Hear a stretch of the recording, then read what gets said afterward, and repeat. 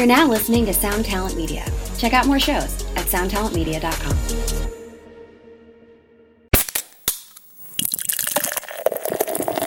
My life is about helping other people that want to not use anymore, because I tried so hard. I tried so hard to do it by myself, and I just kept failing. So part of my mission is to help others. It's kind of a spiritual program, you know. I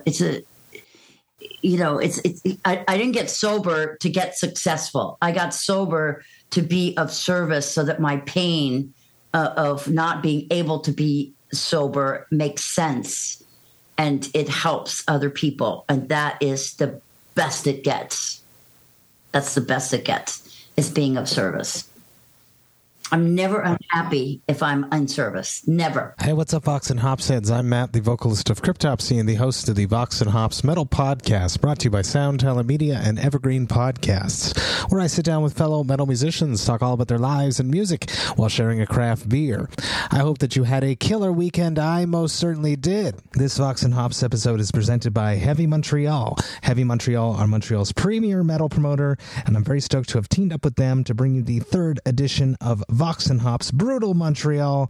That's right, Brutal Montreal is back. This year's event is happening on April 15th at MTELUS and features performances by Clutch, Amigo the Devil, and Nate Bergman. If you're planning on coming to this event, you should absolutely pick up your tickets very soon, because the tickets are simply disappearing.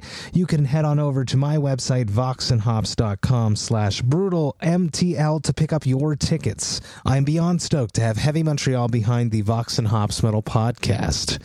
We are now in the second week of Sober February. I'm super stoked to have Pitch Black North sponsoring Sober February for the second year in a row. They make delicious tea. All of their teas are ethically sourced and only created in small batches. If you would like to pick up some satanic tea, you can do so by going to voxandhops.com/satanic tea. That's voxandhops.com/satanic tea. The Satanic Tea Lord himself has created a promo code for all you Vox and Hops heads. So when you're checking out, use the promo code VOXHOPS15, that's VOXHOPS15, and you will save 15% off of your entire purchase. I'm beyond stoked to have Pitch Black North sponsoring Vox and Hops' Sober February. Now, I'm very stoked that on today's Artist Spotlight, I am showcasing a band called Moths. Get ready, everyone. Here is Space Force from Moths.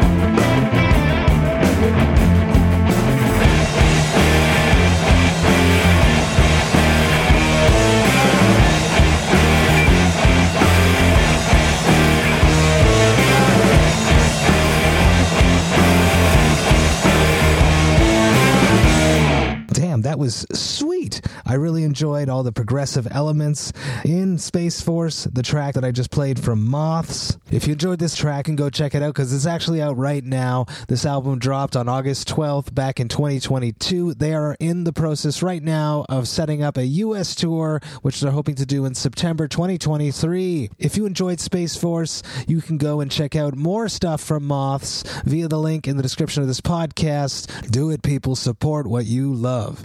Now, before we jump into today's episode, I'd just like to ask you to follow the Vox and Hops Metal podcast on the podcast platform of your choice. But more than that, I would love for you to tell a friend about the podcast. If there's someone in your life that is just a killer extreme metal vocalist, well, you should let them know that the Vox and Hops Metal podcast exists. You can tell them that there are over 390 episodes where I sit down with some of the world's best metal musicians. We talk all about their lives and music while sharing a craft beer. If you were to encourage one of your killer extreme vocalist friends to become a brand new Vox and Hops head, that would be something that I would truly appreciate. Now, today on the podcast, I am beyond stoked to be joined by Melissa Cross, the vocal coach and the wonderful human behind the Zen of Screaming. Get ready, everyone. This is Vox and Hops episode number 393.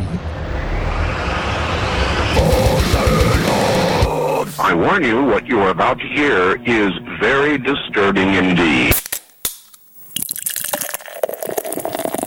Hey, what's up, everyone? Today I'm very, very stoked to be with the one, the only, Melissa Cross, the best. I'm so excited. Like, it took me at this point probably almost 400 episodes to hang out with someone that's just so important to me, someone that I've heard her voice in my ear so many times, countless times, during very intimate moments of my day when I'm on tour, like when I'm brushing my hair. We'll get into that more as we go into this. Obviously known as a vocal coach. I call you more of an extreme vocal coach. It's more the line I like. Zen of Screaming, such an influential piece of material, such an influential thought process to the art of teaching extreme vocals. Big introduction just to say, how you doing? Hi. Hope I can live up to all that. Yeah, it's the Zen of Screaming. It was a service. It wasn't for any reason except that there were a lot of people that wanted to learn how to do this, and I couldn't teach them all. And it was almost like a public service announcement. Like, everybody needs to learn this because everybody's coughing blood. And this is a really great genre of music that I don't want to disappear. So let me just make a little Xerox of the technique. Well, of course, the Xerox became a video, but I never meant it to be, I didn't think that it was going to be as successful as it was. That's for sure. Well, there was definitely a need for it. And you're 100% right there. A lot of people got into extreme vocals with no background in it because there was no background in it. It was trial by fire. You had to get up on stage. You had to do it night after night. And some people were better at it than others, just innately. And then some people needed a helping hand. We'll dig more into that later. Vox and Hops is all about hanging out with my metal friends, talking about their lives and music, and typically about craft beer. But this is a sober February episode, so we're not going to be talking much about beer. What are you drinking on your side tonight, Melissa, that we will be sharing virtually? Poland Spring. Yes, the cleanest of liquids. On my side, I have something that sort of fits the thematic of it. This is Throat of Lucifer. It is a Albertan peppermint and lavender tea by the Satanic Tea Company, Pitch Black North. I absolutely love this company from Calgary, Alberta. He makes the best satanic tea. You know, what do you want? You know, it is what it is. Oh, that's amazing. It's awesome. It's really, really awesome. And Dominic, the Satanic Tea Lord himself, is fully behind Sober February as a main sponsor for it. So cheers to him. Let's just keep dancing into the soundtrack of your youth. When you were growing up in your parents' or guardians' house, what music was playing when you were not in control of the radio? What music did your parents or guardians listen to? Classical music. And some musical theater, but mostly classical music. Like, I would play games with my dad. Like, he would play like a piece, and I would try to guess what it was. And I could do it in 2 bars. Really? Like, he would go, and I go, fuck. I had a very good ear.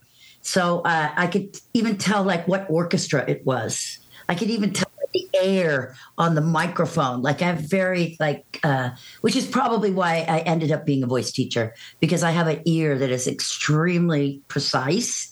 So I could always, so that's what we were listening to is classical music and Broadway. But when I was around 6, my dad was listening to 45s and he gave me a little portable record player with these 45s and a spindle that was fat. And I had this, like a stack of about 25 little 45s stuck on this spindle. And I would listen to the Everly Brothers, Jan and Dean, like some like 50s stuff, like Elvis Presley, like that. This was before the Beatles. My first record was the Beatles. Wow. Meet the Beatles, age 7. Wow. This is so exciting. I have goosebumps just thinking about that experience of being gifted Yes, that. 7 years old, and the Beatles are new and exciting, Yes. and that Yes. Ed Sullivan show, and watching this. Ed Sullivan, exactly. I watched Ed Sullivan. Yeah. I saw that show when they were on. I saw, shows like Hullabaloo and American Bandstand. Like this was my youth. So, I am so blessed to have seen so many great artists. I've been a rock chick since I was 6, right? 6 years old. And I've seen like so many cool things. And I am just truly blessed. And the reason that I'm so devoted to metal is because metal is the closest thing there is to what it was in the beginning. The attitude of rebellion, of Yes, very pure. trying to be an outlier. You're not cool. We're cool. Get the out of our way. Your parents being super into classical Broadway, what was their reaction to your passion about rock music? When I got into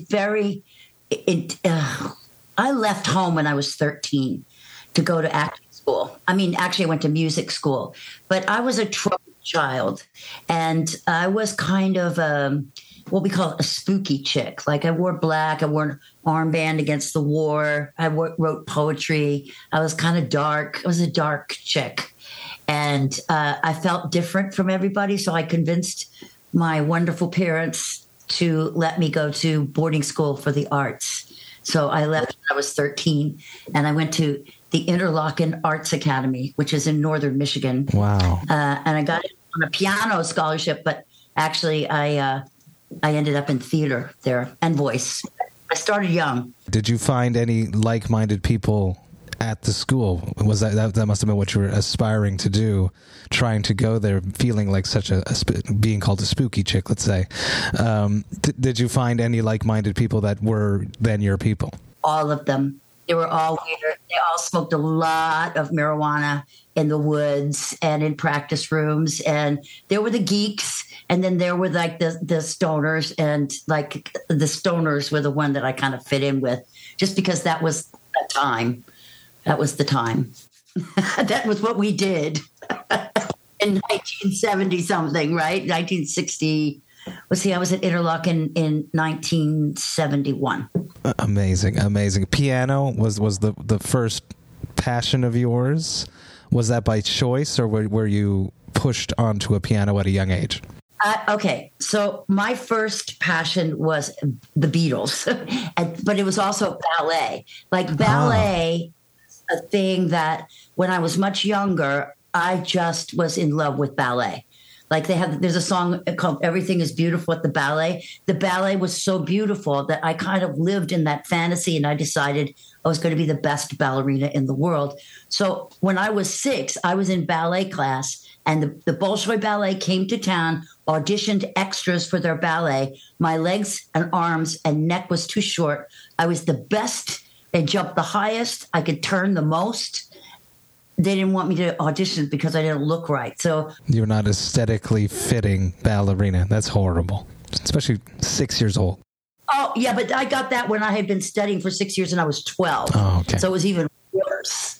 It was even worse. But then I decided, okay, I'm going to be the best actress in the world. And I got myself in a play. I worked for a repertory company. I was in a musical. This is all before I'm 13, right? So I'm definitely like an entertainer, no doubt about it.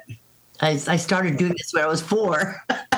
Unbelievable. See, I've seen and I've read a lot about you, but there's always little things you discover as you talk to people, and I think that's so fucking cool about having a podcast. How about your first shows? Do you remember the first show you went to go see? The first show I saw was The Who. Really? That's fucking awesome. Before Tommy. Wow. Before Tommy. So I saw them sing My Generation, Magic Bus. It was when Keith Moon was like, they were destroying their equipment at the end of every show. Yep, I saw that. That was my first concert. My grandmother took me. Your grandmother took you. So your family's always very catered and focused on the arts, obviously. The next show I saw was Janis Joplin and Jimi Hendrix. Wow. In a club. Legendary. In a club. Wow.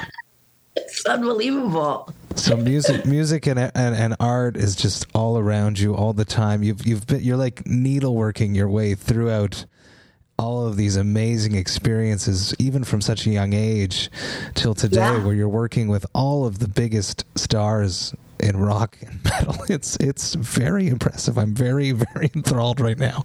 Do you remember your first time on stage? And I imagine it was either ballet, if you were doing it that early, and performing always being a big part of yourself. What was your mindset before that show, and were you ready? Did you like performing? I had no idea what it was going to be, but I remember so well the glow through the curtain. Like the curtain was almost my time it was a ballet by a Martha Graham dancer. My mother got me the best ballet teacher. Like Martha Graham. Do you know what Martha Graham is? No, I'm sorry. The very, very well-known modern ballet company from New York.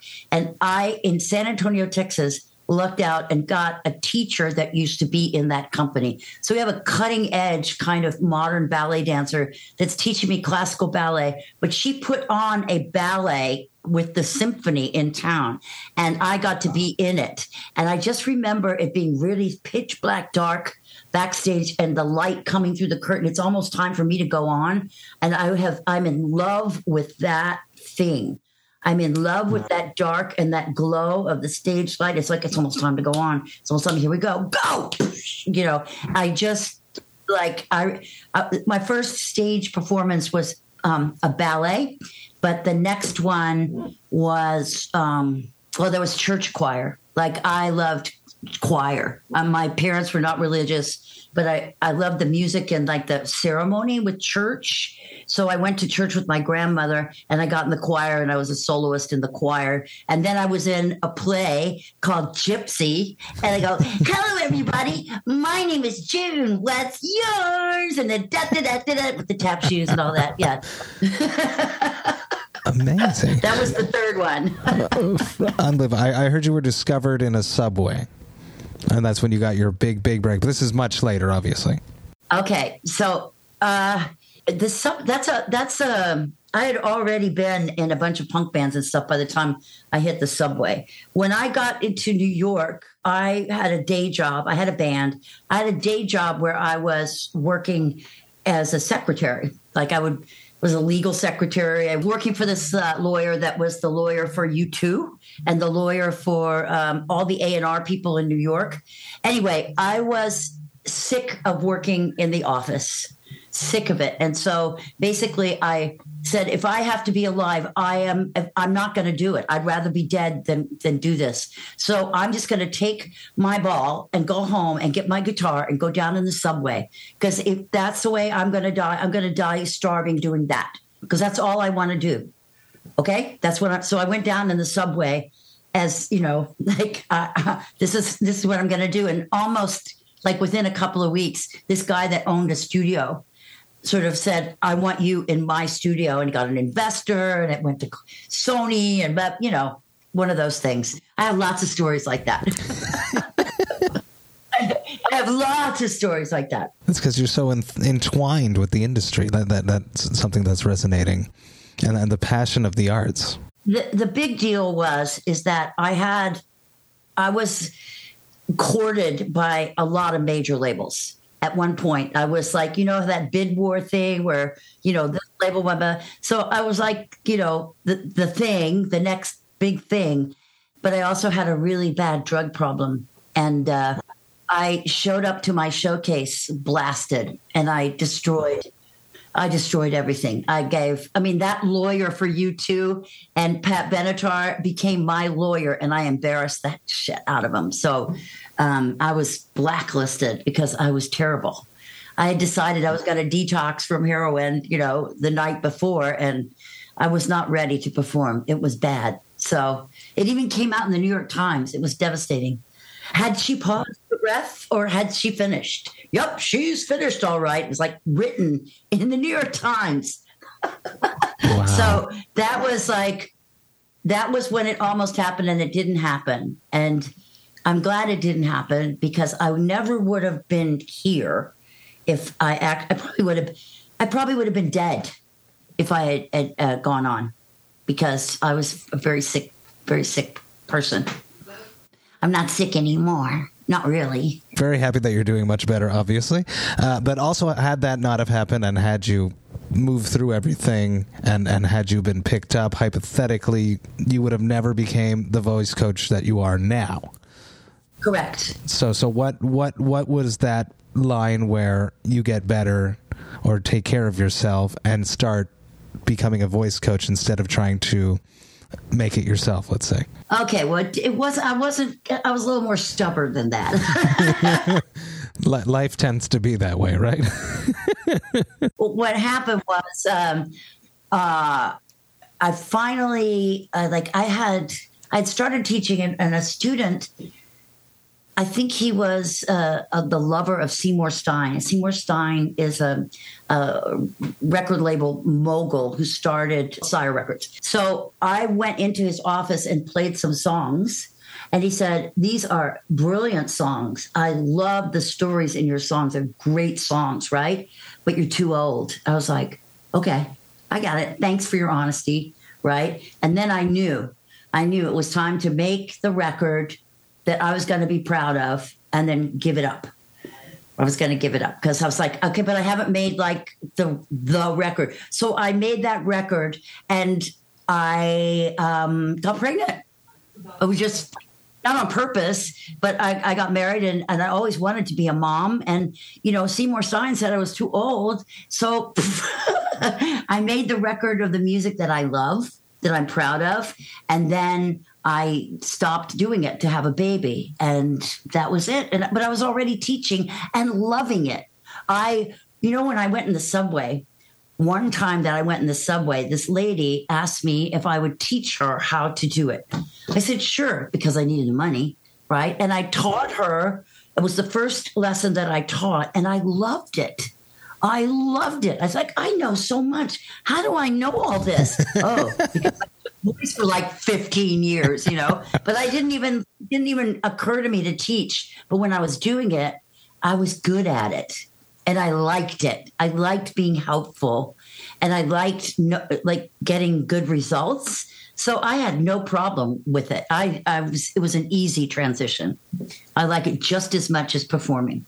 Do you have any voice teachers throughout those 15 years prior to you starting that really impacted you? Is there someone that you could put your finger on that was a big part of everything that you've built up from before you started even thinking about the extreme voice parts? There have been great teachers in my life. None of them were great voice teachers until the one voice teacher that I have now. However, the great teachers that I had there was two ballet teachers.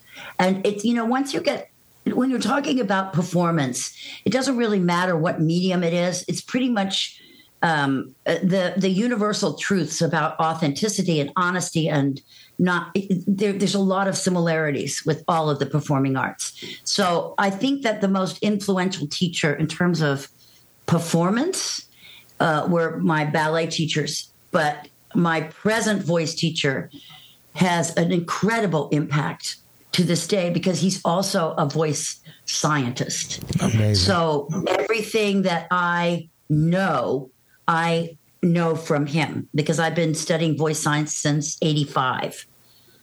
I lost my voice at CBGB's. Of course, I let out this scream and I didn't know how to do it right. And I got a small injury and I wasn't allowed to sing. And back then they said, okay, you're on vocal rest for 6 months. So 6 months I couldn't sing. And I started learning voice science because I was like, damn, I'm not going to get caught like this. I need to know the car. I need to know I want to fix the car myself. So I started in 1985 and never stopped. So the thing that I'm most proud of is that I've really studied it with a great deal of dedication and integrity. Like I don't make shit up. I don't make it up. Like I don't say, if I don't know the answer, I say I don't know the answer. And so I'm very proud of that. Because the voice is incredibly complex. It involves aerodynamics, acoustic theory, physics, like resonance. I mean, there's so many like disciplines that all come together with this.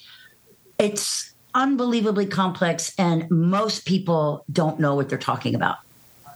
So I say I don't know what I'm talking about because the more I learn about the voice, the less I know. Mm-hmm. It's constantly evolving, and the technology, especially since 85, has definitely changed a lot. The instruments that we examine the voice with, the cameras, like I have like slow motion, high speed cameras that are slow motion of vocal folds that I'm looking at that were not available then. Right. So I've been, I'm fascinated with it. So my voice teacher, Richard, is a wonderful classical teacher, and he also teaches Broadway musical theater, but it's not about the genre. I am finding that voice, whether the genre is opera or metal or country, a voice is a voice. A vowel is a vowel, and they're all the same. Like there's a kind of misinterpretation that people have that if it's a different genre of music, that the voice is doing something completely different, and it's not at all.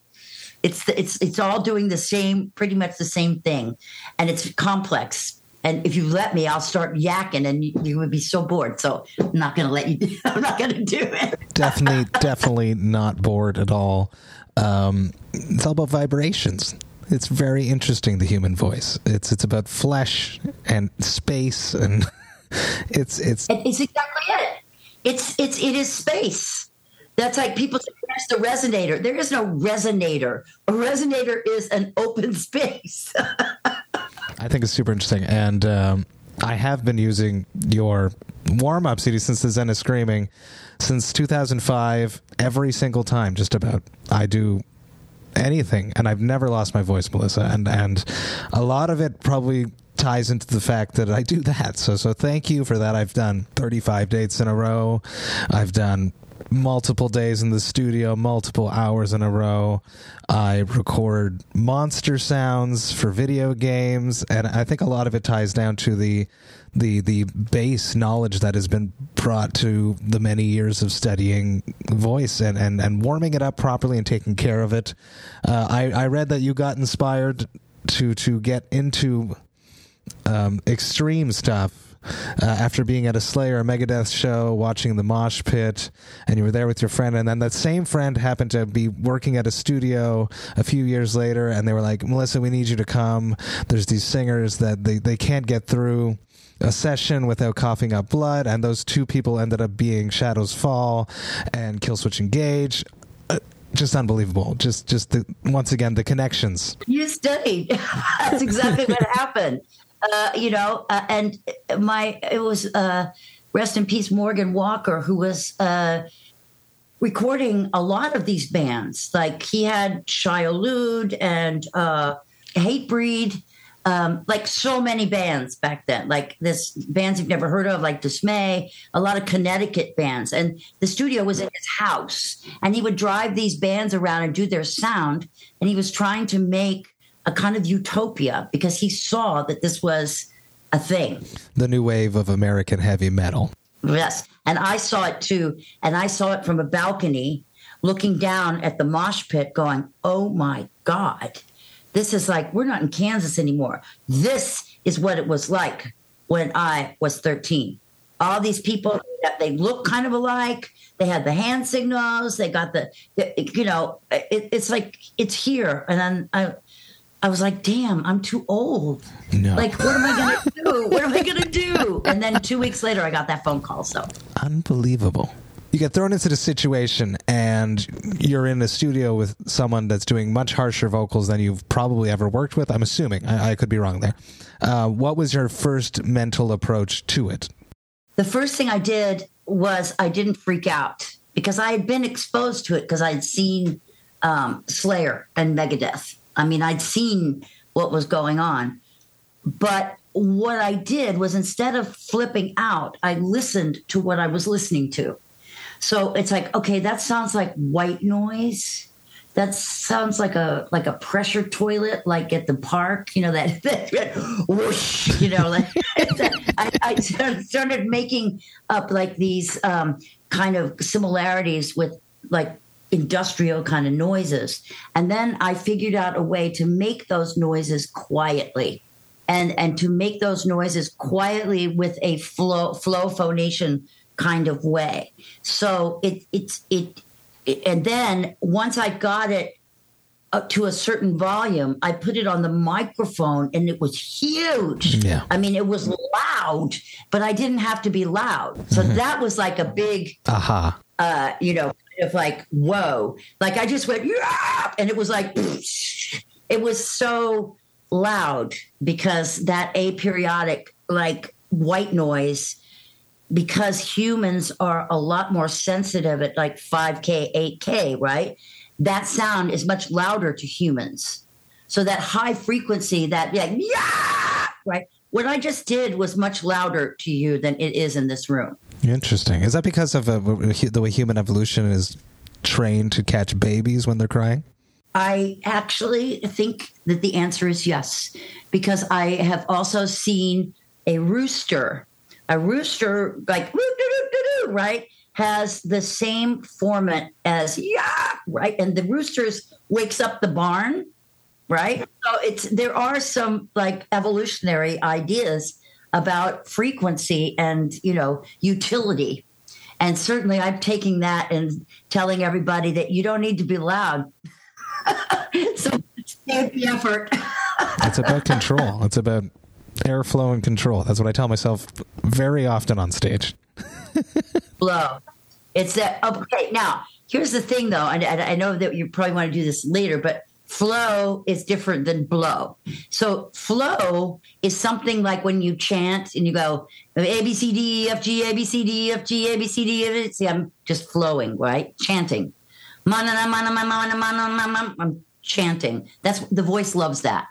But most people do it the blow way, where they use air as part of the sound. So it's a different mechanism that goes and yeah.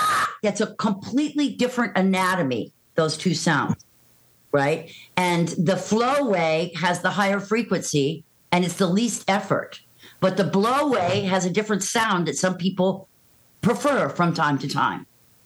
But the blow way is effort, a lot of effort, a lot.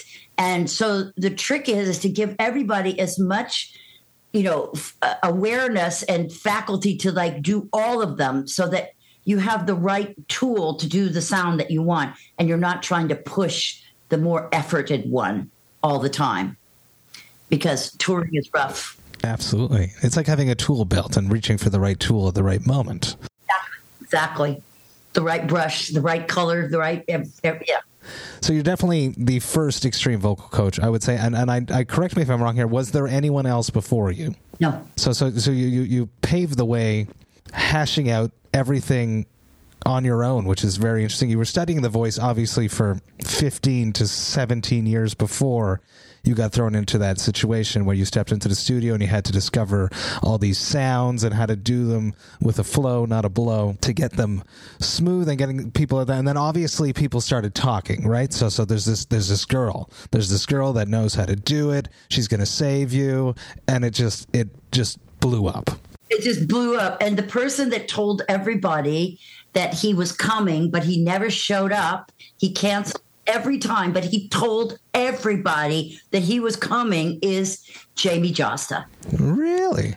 So I never got to teach Jamie Josta, but Jamie Josta told everybody that he was going to visit, and they all came except him. I love Thanks, him. Jamie.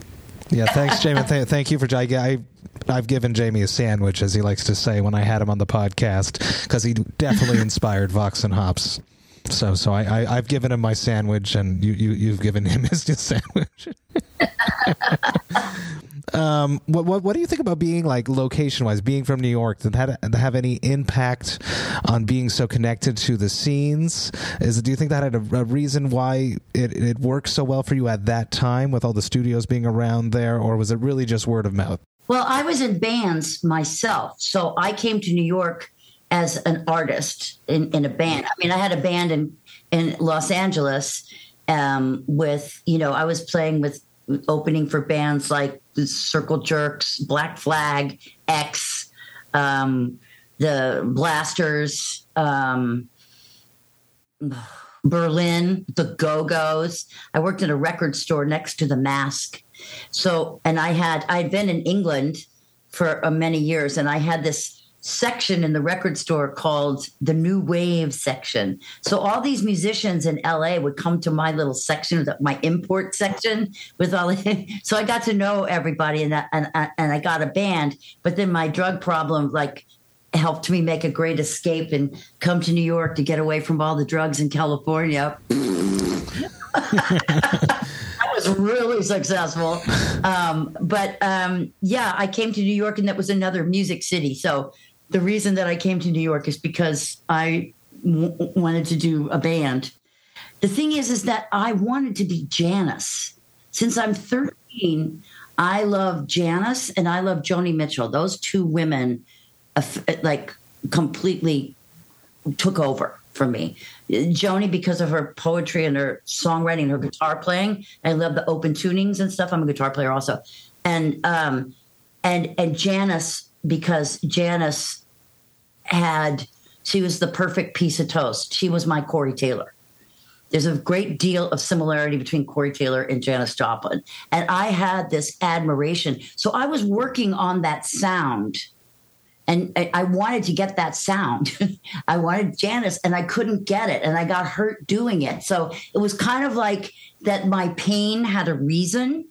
Like, my journey made perfect sense because I was trying to get that husky thing, and I would drink Southern Comfort, and I'd smoke cigarettes and, like, smoke dope and, like, do everything, Jack Daniels, anything to make it like, and it didn't always work like that. So I was on a quest, and this quest met the early metal scene. Very, very interesting. Nowadays, the DVDs. Let's hit the DVDs before we move to the next thing I had in my mind. You mentioned right as we were opening this up that it was like something you wanted to give the world because you just simply couldn't book yourself because you were just getting hounded, really. And even when I raised my price, they would still come. So I said, you know what? I just better, like, first of all, I really like these people. I loved all of them. They were the coolest people. They would come down the hallway, and I'd be scared to death. There's big old tattoos, like, they look scary, and they were the most respectful, polite, and charming people. And it was family. There's this band called H2O from way back, early hardcore, right? And they had this song called Friends Like Family, and that's what it is. Everybody is, like, tight together. This is a family, and I needed a family. I've always been an outsider, and I found my home, and so I wanted to do it almost as a service to the genre that gave me a home. I released 2 DVDs. The first, I had the first personally. The second I've seen, but I didn't have it. I was with people. We were on tour. And then the internet really blew up. And then you probably had to change your approach to how you can hit lots of people by doing like online classes, giving seminars. How much did the internet have an impact on what you were doing with Zen of Screaming at the time? Well, the internet, what happened that made this different is that Apple stopped putting a DVD slot in the laptop. I mean, basically, people stopped watching DVDs, and it was MP4s. So that's what changed it over, is that the post office was costing way too much. Like to send a DVD, like a lot of people from Latvia and, Eastern Europe and the North Pole and Iran, like people were buying the Zen of Screaming from all over the world. And it cost more than the DVD to send the DVD. Yeah, exactly. Yeah. So it was like ridiculous. So also I didn't like having to hire somebody to do the shipping. It was just, so this is much easier. And I also, because of the Zen of Screaming, my voice lessons became expensive. And I felt it was so unmetal to have voice lessons that cost more than most people could afford. So I said, I've got to make this accessible to people. This genre is important. People's voices are important. So that's how the classes came. So I have these classes. It's like 13 hours of everything I know.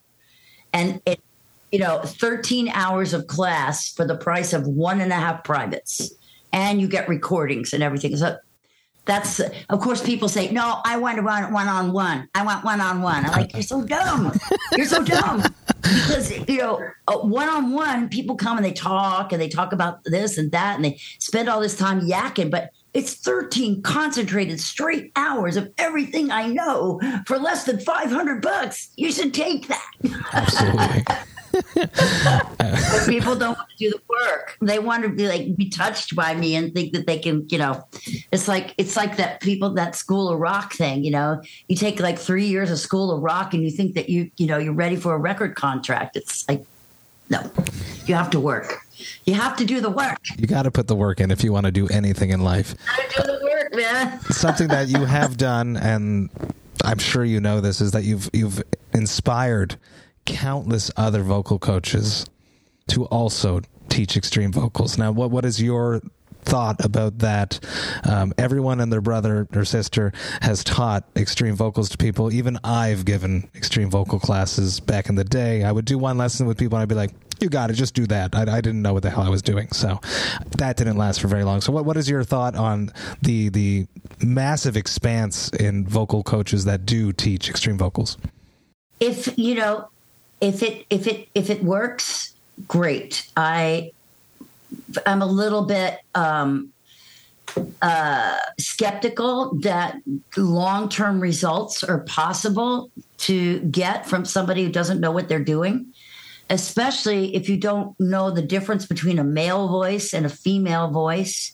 There are things that you need to know about the voice to be an effective teacher, because if you teach by imitation, it's very difficult to retain the skill by imitation, because you don't remember what it felt like. You remember what it sounded like, but you can't reproduce it unless you have a way in which you can label what you felt.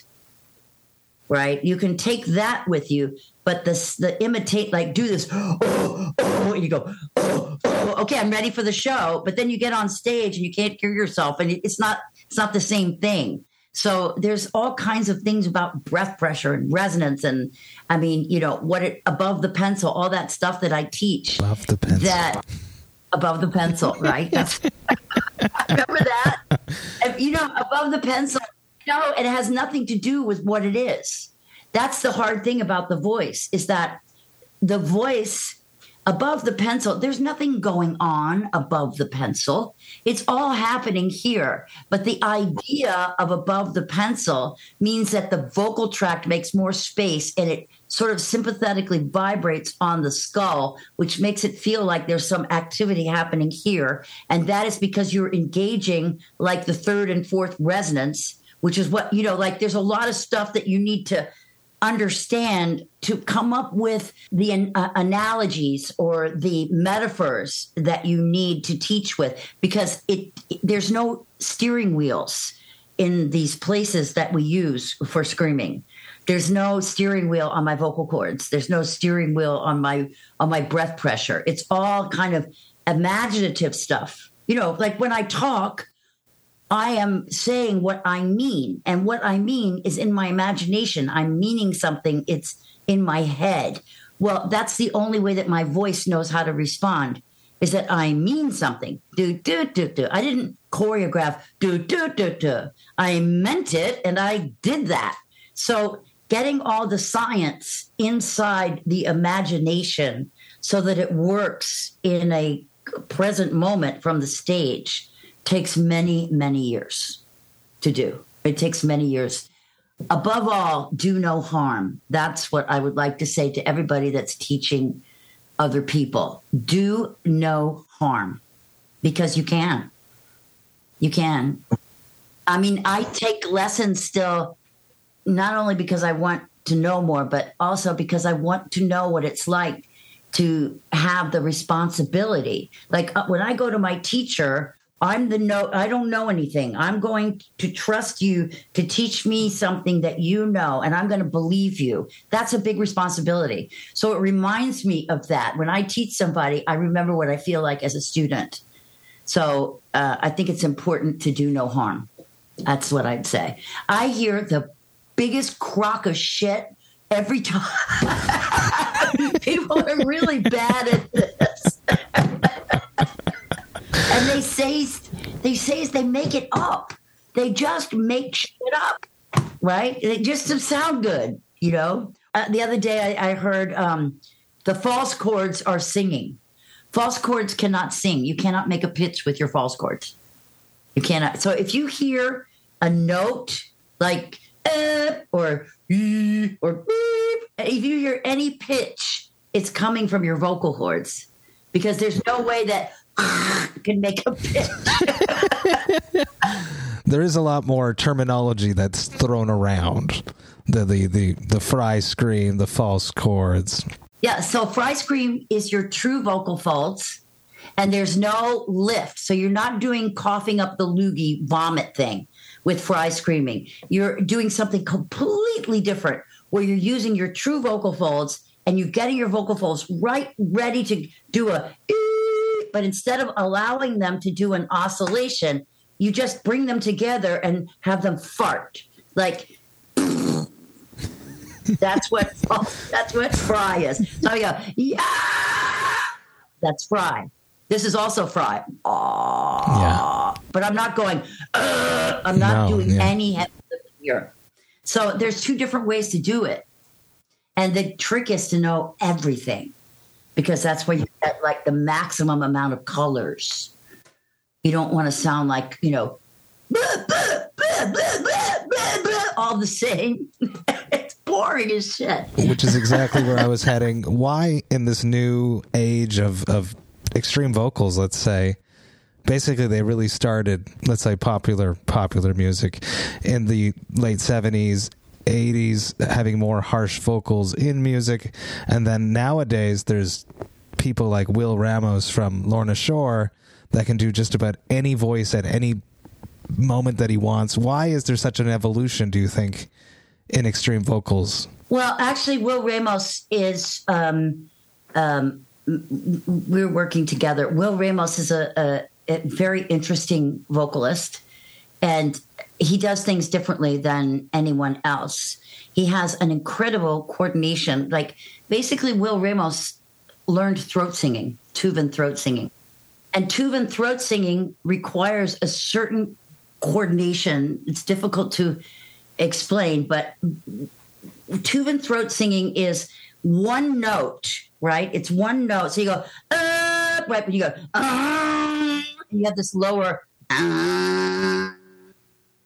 So I'm going, but that bottom octave, that's a great deal of control to awareness to do. And then there's the top part of it, which is So there's a resonance on the top. There's a drone on the bottom. And Will started learning that. So he has an incredible coordination of that flow thing. And he also recently, there's a YouTube thing. I don't know if you saw Throat Camera. I did. Where there's a voice teacher, right? Okay. So he also has this thing where his epiglottis like twerks over like to the, so he's doing something like with his larynx, right? And I believe that he's making like, he sounds like the Concorde, right? He sounds like a jet engine. And I believe that there are some shapes that he is making that is causing like this, like extra jet stream kind of stuff that's much different than what most people do. However, right, there's always stuff to learn, and Absolutely. he doesn't do any fry. He's not doing any fry. So Will Ramos is working his ass off, but he has no trouble because his control is superb, right? Just absolute. He can speak all day. He can and that's because, the coordination that I'm talking about is basic impedance. It's the right amount of air pressure and the right amount of vocal fold activity, just like the impedance of your voice in a mic. There's that perfect sweet spot where the gain is just right for the master and everything is right. Well, Will has that with his voice and his air pressure. So he's got great coordination, just amazing. And I can't wait. I was just talking to him last night where I went to the Christmas party. Oh, so cool. I saw the pictures there, yeah. Yeah. I went to the Christmas party and we talked afterwards. So he wants to do a little, reel, and I want to do a reel. So we're going to do some stuff together. Amazing. That makes me very happy. And I'm also happy that they're so huge right now, and there's a lot of kids that are going to be getting into metal and discovering metal because of their notoriety and how popular and cool he is on like social media, and they're going to like immediately get inspired by one of the best out there. So who knows what's going to be happening in 10, 15 years when those kids are then on stage. He's amazing. He's really amazing. Nice guy too. Absolutely. Hey, what's up, Vox and Hops heads? I just want to take a little moment about Cryptopsy's upcoming tours. That's right, I'm talking about the Scream of Perseverance tour and our headliner dates that coincide with that tour called As Summer Burns. The Scream of Perseverance tour is kicking off at the end of May and runs all the way until the end of June. We are supporting the mighty Death to All. We are going all over the United States, and we are hitting some of Canada. So excited to be honoring the legendary music of Death alongside amazing musicians that performed on these albums. Even more stoked to be doing some headliner dates in some cities that I've actually never played in. If you are planning to come to any of these shows, you should definitely grab your tickets by going to voxandhops.com/summer, and you will be able to grab all of your tickets there. That's voxandhops.com/summer. Do it, people. Come hang out with me. Enjoy life, metal, and craft beer in your hometown. Come to a show. We're going to have a great time. Now, enough about all of that. Let's get back to the episode. This is a Vox and Hops Sober February episode. You mentioned a few times that drugs and alcohol were a big problem, and it basically steered you completely off track of your first love, your first goal, which was to be a performing artist.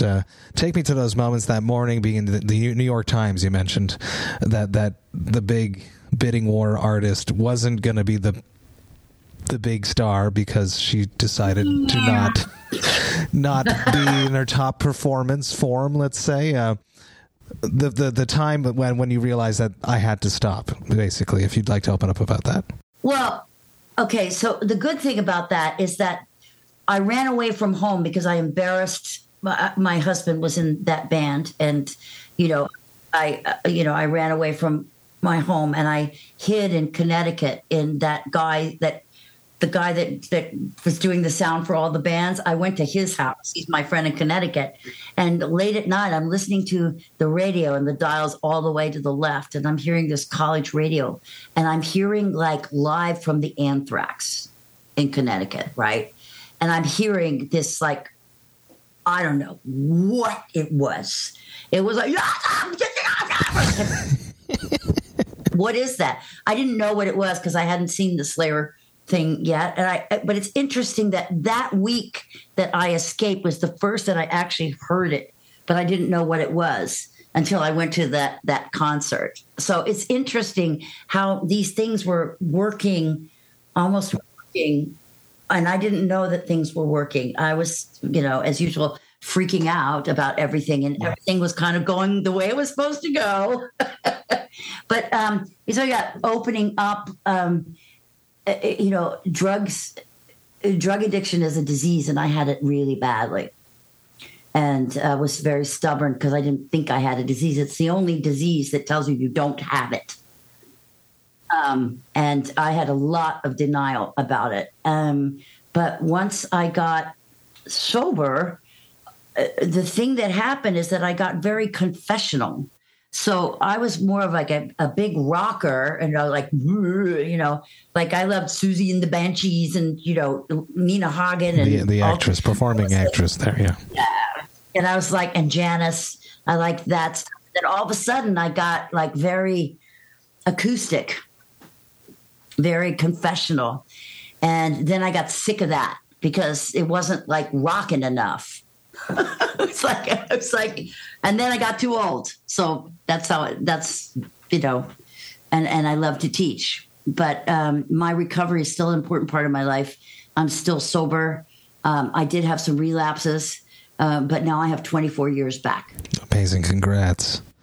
And it's something that's really also prevalent in the metal scene, but I'm seeing more and more younger bands coming up, and they're embracing not that Janis Joplin lifestyle that you were talking about earlier, where they're going to smoke and drink, and that's a part of their persona. It's not a thing of what's happening nowadays anymore, and that's refreshing.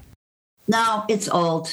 I mean, it's like people say, I got some cocaine. I was like, that's so 80s, man. What are you doing? If people ever, you see friends around you or anyone that's listening to this right now feels like they need help, they feel like your story is resonating with them, what would be your advice for them? Well, I could not do this alone. That is something that I tried very hard to do it on my own, and it never worked. So it wasn't until I asked for help. So I tried church, I tried, psychiatrists, I tried medication, I tried all that stuff. And I was medicating a chemical imbalance for sure.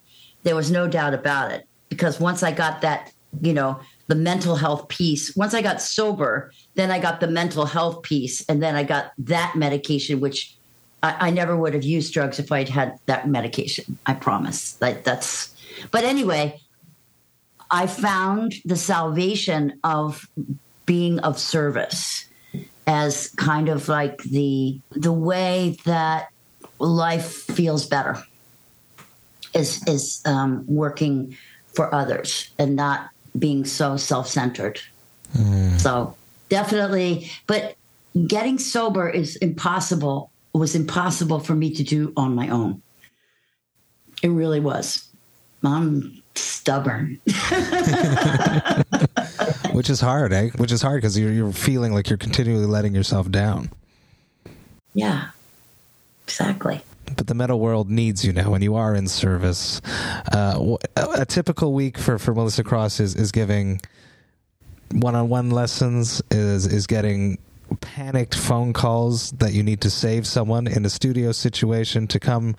Do they fly you out on tour hypothetically to not so much, not since the pandemic. The pandemic kind of changed all that, but I do get usually 2 or 3 calls a day of I have a cold, can you warm me up? I have some artists that I warm up every night on tour, like on the phone, like a voice call. Yep. I prefer the phone because with Zoom, there's like a sight thing. It's distracting, right? But when they're on the phone, their eyes are closed and they feel the feel. They're not looking at anything. They're not, it's just it's only like 20, 25 minutes. So it's like yoga. It's like you feel things. It's not about making sounds or making noises. It's about, my warm-up is functional.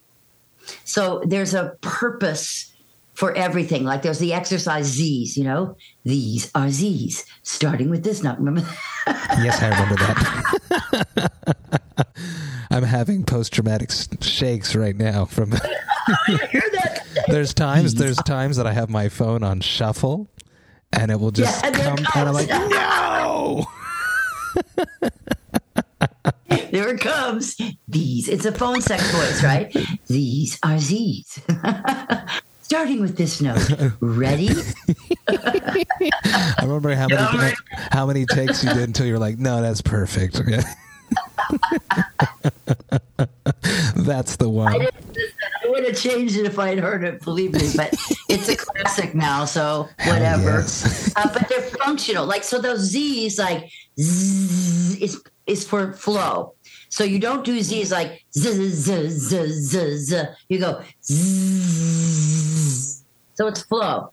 Zzz. So everything has a purpose. It's not a bunch of noises or syllables on notes. You're supposed to be engaging in an imagery with it.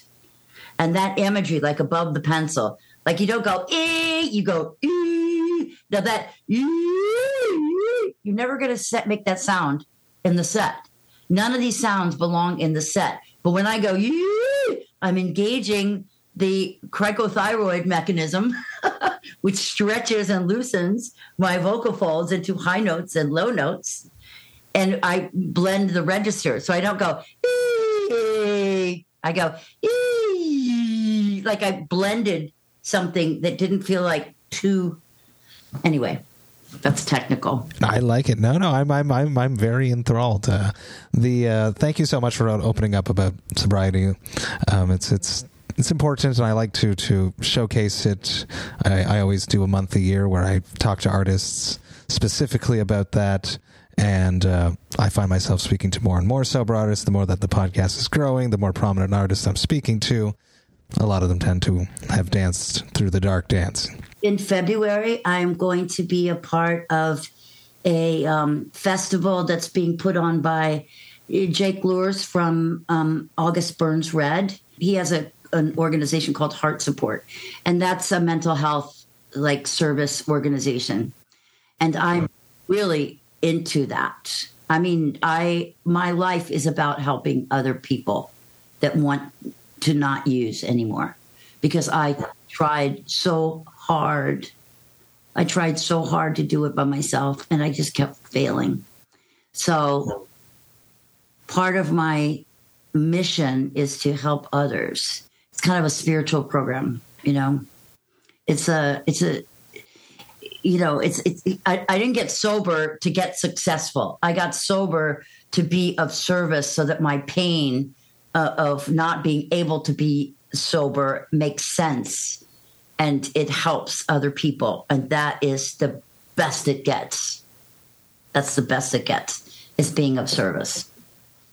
I'm never unhappy if I'm in service. Never. Never unhappy in service. This is a Heavy Montreal Presents Vox and Hops episode. I'd love to hear about any experiences you've ever had in Montreal. What does Montreal mean to you? Have you ever been here? Have you been to shows here? Well, what does Montreal mean to Melissa Cross? Well, I went to Montreal to audition for the National Theatre School of Canada, but I was 15 years old, and I was told I was too young. But I went down to this funky place. It was kind of cool. It was but very hipster kind of. And I went into this dress store, and the guy that owned the store tried to molest me. No. Yes, but I got away. It's okay. It's all right. But I love Montreal, except that one thing. Fuck that guy. That one thing. Right? That one thing was it didn't ruin it. But I loved Montreal, and I love Alyssa White-Glue. Yeah. I love her, and she's from there. And I love Quebec. The best meal I ever had was in Quebec City. Alyssa is a fucking phenomenal performer. I've known her for many, many, many years. We grew up playing shows together before. I love her to death. Melissa, I have one last question. But before, I have to give a massive shout out to Liz and Jason of Bucket List Reviews for making the introduction so that we can be having this chat. Can't love Liz and Jason enough, so massive cheers to them. One last question.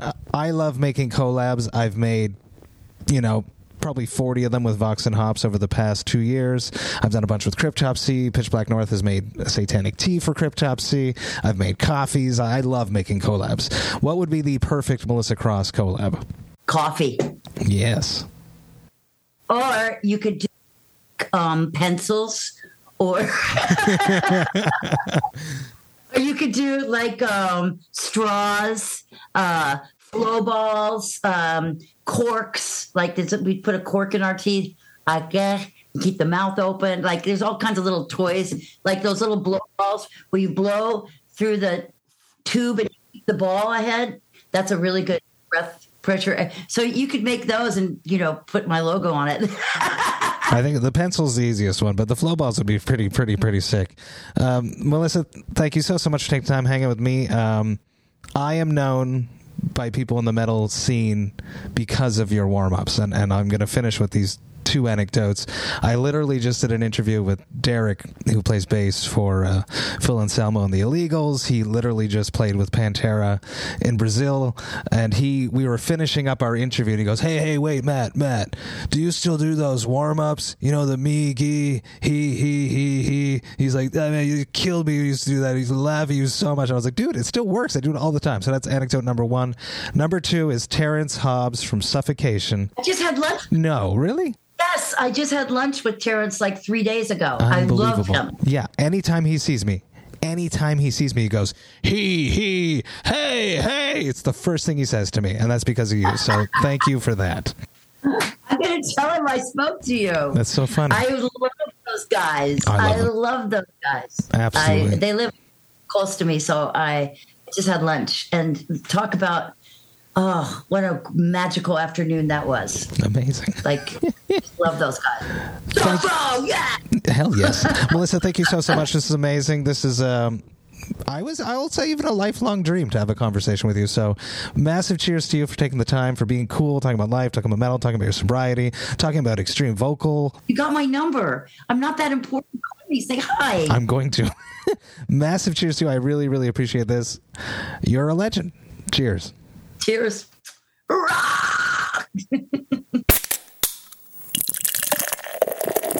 Hey, thank you all so much for listening right to the end. You know that I love and appreciate that. Man, this was an awesome conversation.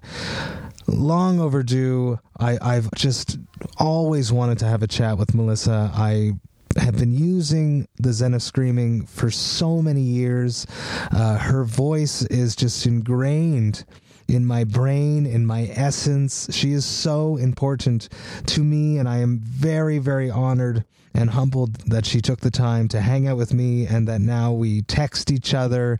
It's surreal. So massive cheers to Melissa for hanging out with me.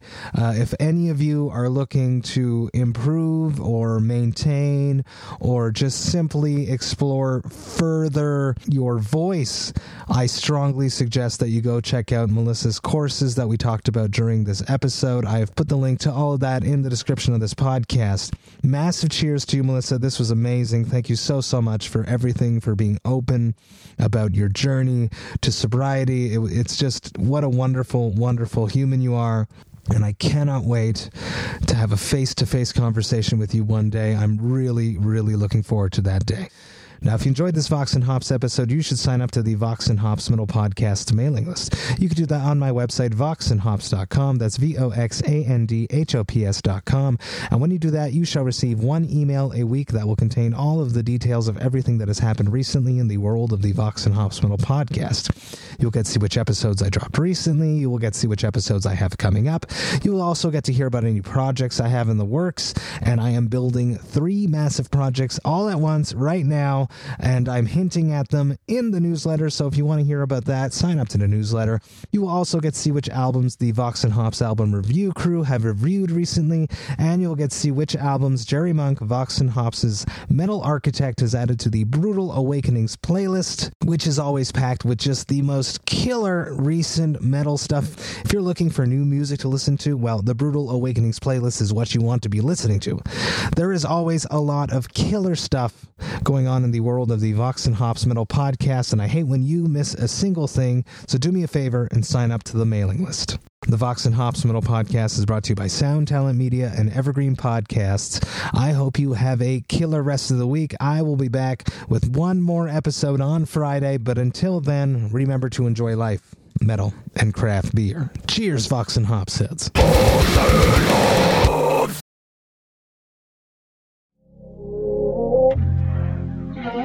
This is the story of Whitney Houston. This is the story of Kurt Cobain. Of George Michael, of Otis Redding, of Amy Winehouse, of Michael Hutchence, Bob Marley. This is the story of Prince. It's a new podcast series about how they died, why they died, and why we're still talking about them so long after. It's like nothing you've ever heard before. It's storytelling. But it's more than that, because rock stars, they tell us how we feel. They change our mood. They change the clothes we wear, the people we hang out with, the way we remember things. It's them who give us those ludicrous moments, the ones where you're jumping around, singing your heart out, feeling understood. And it's those moments we'll help you remember, the ones you're thinking about right now. That feeling. That feeling. It's coming soon from Crowd Network. Just search for Death of a Rock Star on your podcast app. And subscribe now.